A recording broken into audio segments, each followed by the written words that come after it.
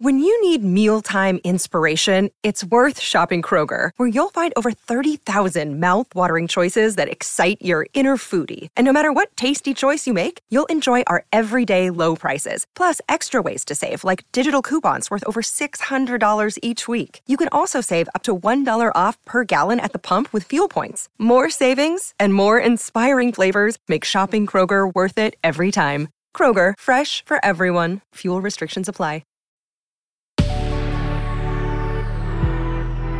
Good risings. I'm Annette Luna, and this is Single Serving. Yesterday, we wrapped up the cephalic phase of digestion, all functions that take place in the brain and the mouth. We've moved through taking in the aromas of our food to taking our first bite. We've chewed each bite 15 to 30 times until we have a paste or a thick liquid. We've swallowed and the food has found its way into our stomach, where the gastric phase, or the second phase of digestion, takes place. Once the bolus enters the stomach, we have entered the second phase, the gastric phase. It includes all digestive processes that happen in the stomach. As we chew and swallow food, our stomach begins to expand. This expansion, along with the presence of protein in the bolus, leads to the release of the hormone gastrin. Remember, starchy carbs and certain fats have already started to break down during the cephalic phase, thanks to enzymes in our saliva. Well, now we begin the breakdown of our third macronutrient, dietary protein. Our stomach is such an incredible organ, responsible for so many steps in the digestive process, from further disinfecting our food to breaking down proteins. The stomach must reach a high acidity to perform its job well. The presence of gastrin triggers the release of hydrochloric acid, which drives the acidity up. So what can we do to best support digestive function in the gastric phase? We need to ensure that we're producing enough stomach acid. Before we even discuss stomach-level support for HCl, remember that digestion is a north to south process. Therefore, we must start with the brain and the mouth before we consider stomach-specific support. Let's assume that we have mastered the art of mealtime. We're taking our time to prepare a meal. We have found a minimally stressful place to sit down and eat it, and we're chewing properly and thoroughly. There are then a number of things we can do to support HCl production.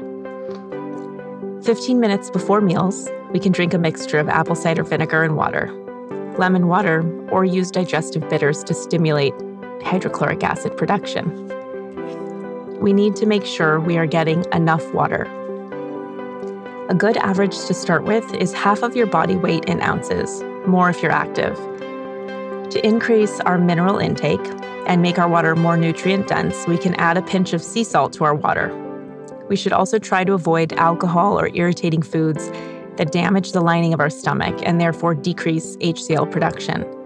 And although we want to increase water intake, since we want a highly acidic stomach environment, we should avoid large amounts of water 15 minutes before and during our meal. We can also increase our consumption of protein. Most of us are not getting enough. You can aim for protein at breakfast, lunch, and dinner to be about the size of the palm of your hand. Remember, the presence of protein and the stretching of the stomach as the bolus enters is what triggers gastrin release and HCl production. Chronic stress can also lead to low acid production, so we can adopt a meditation practice to target overall stress. What's so terrible about low stomach acid anyway? Proteins will not be properly broken down, and our food will not be disinfected.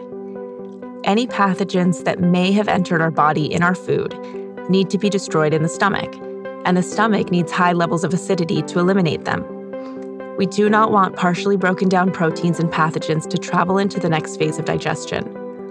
When the gastric phase is in peak form, the bolus churns with the gastric juices, and this liquid is now called chyme. This is where the gastric phase ends, and the chyme moves into the intestinal phase, which we will dive into tomorrow.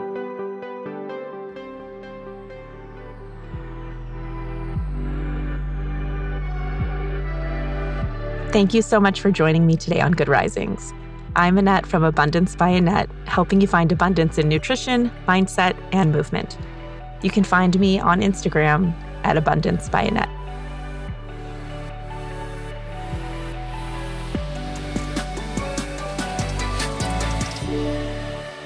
Good Risings is presented by Cavalry Audio.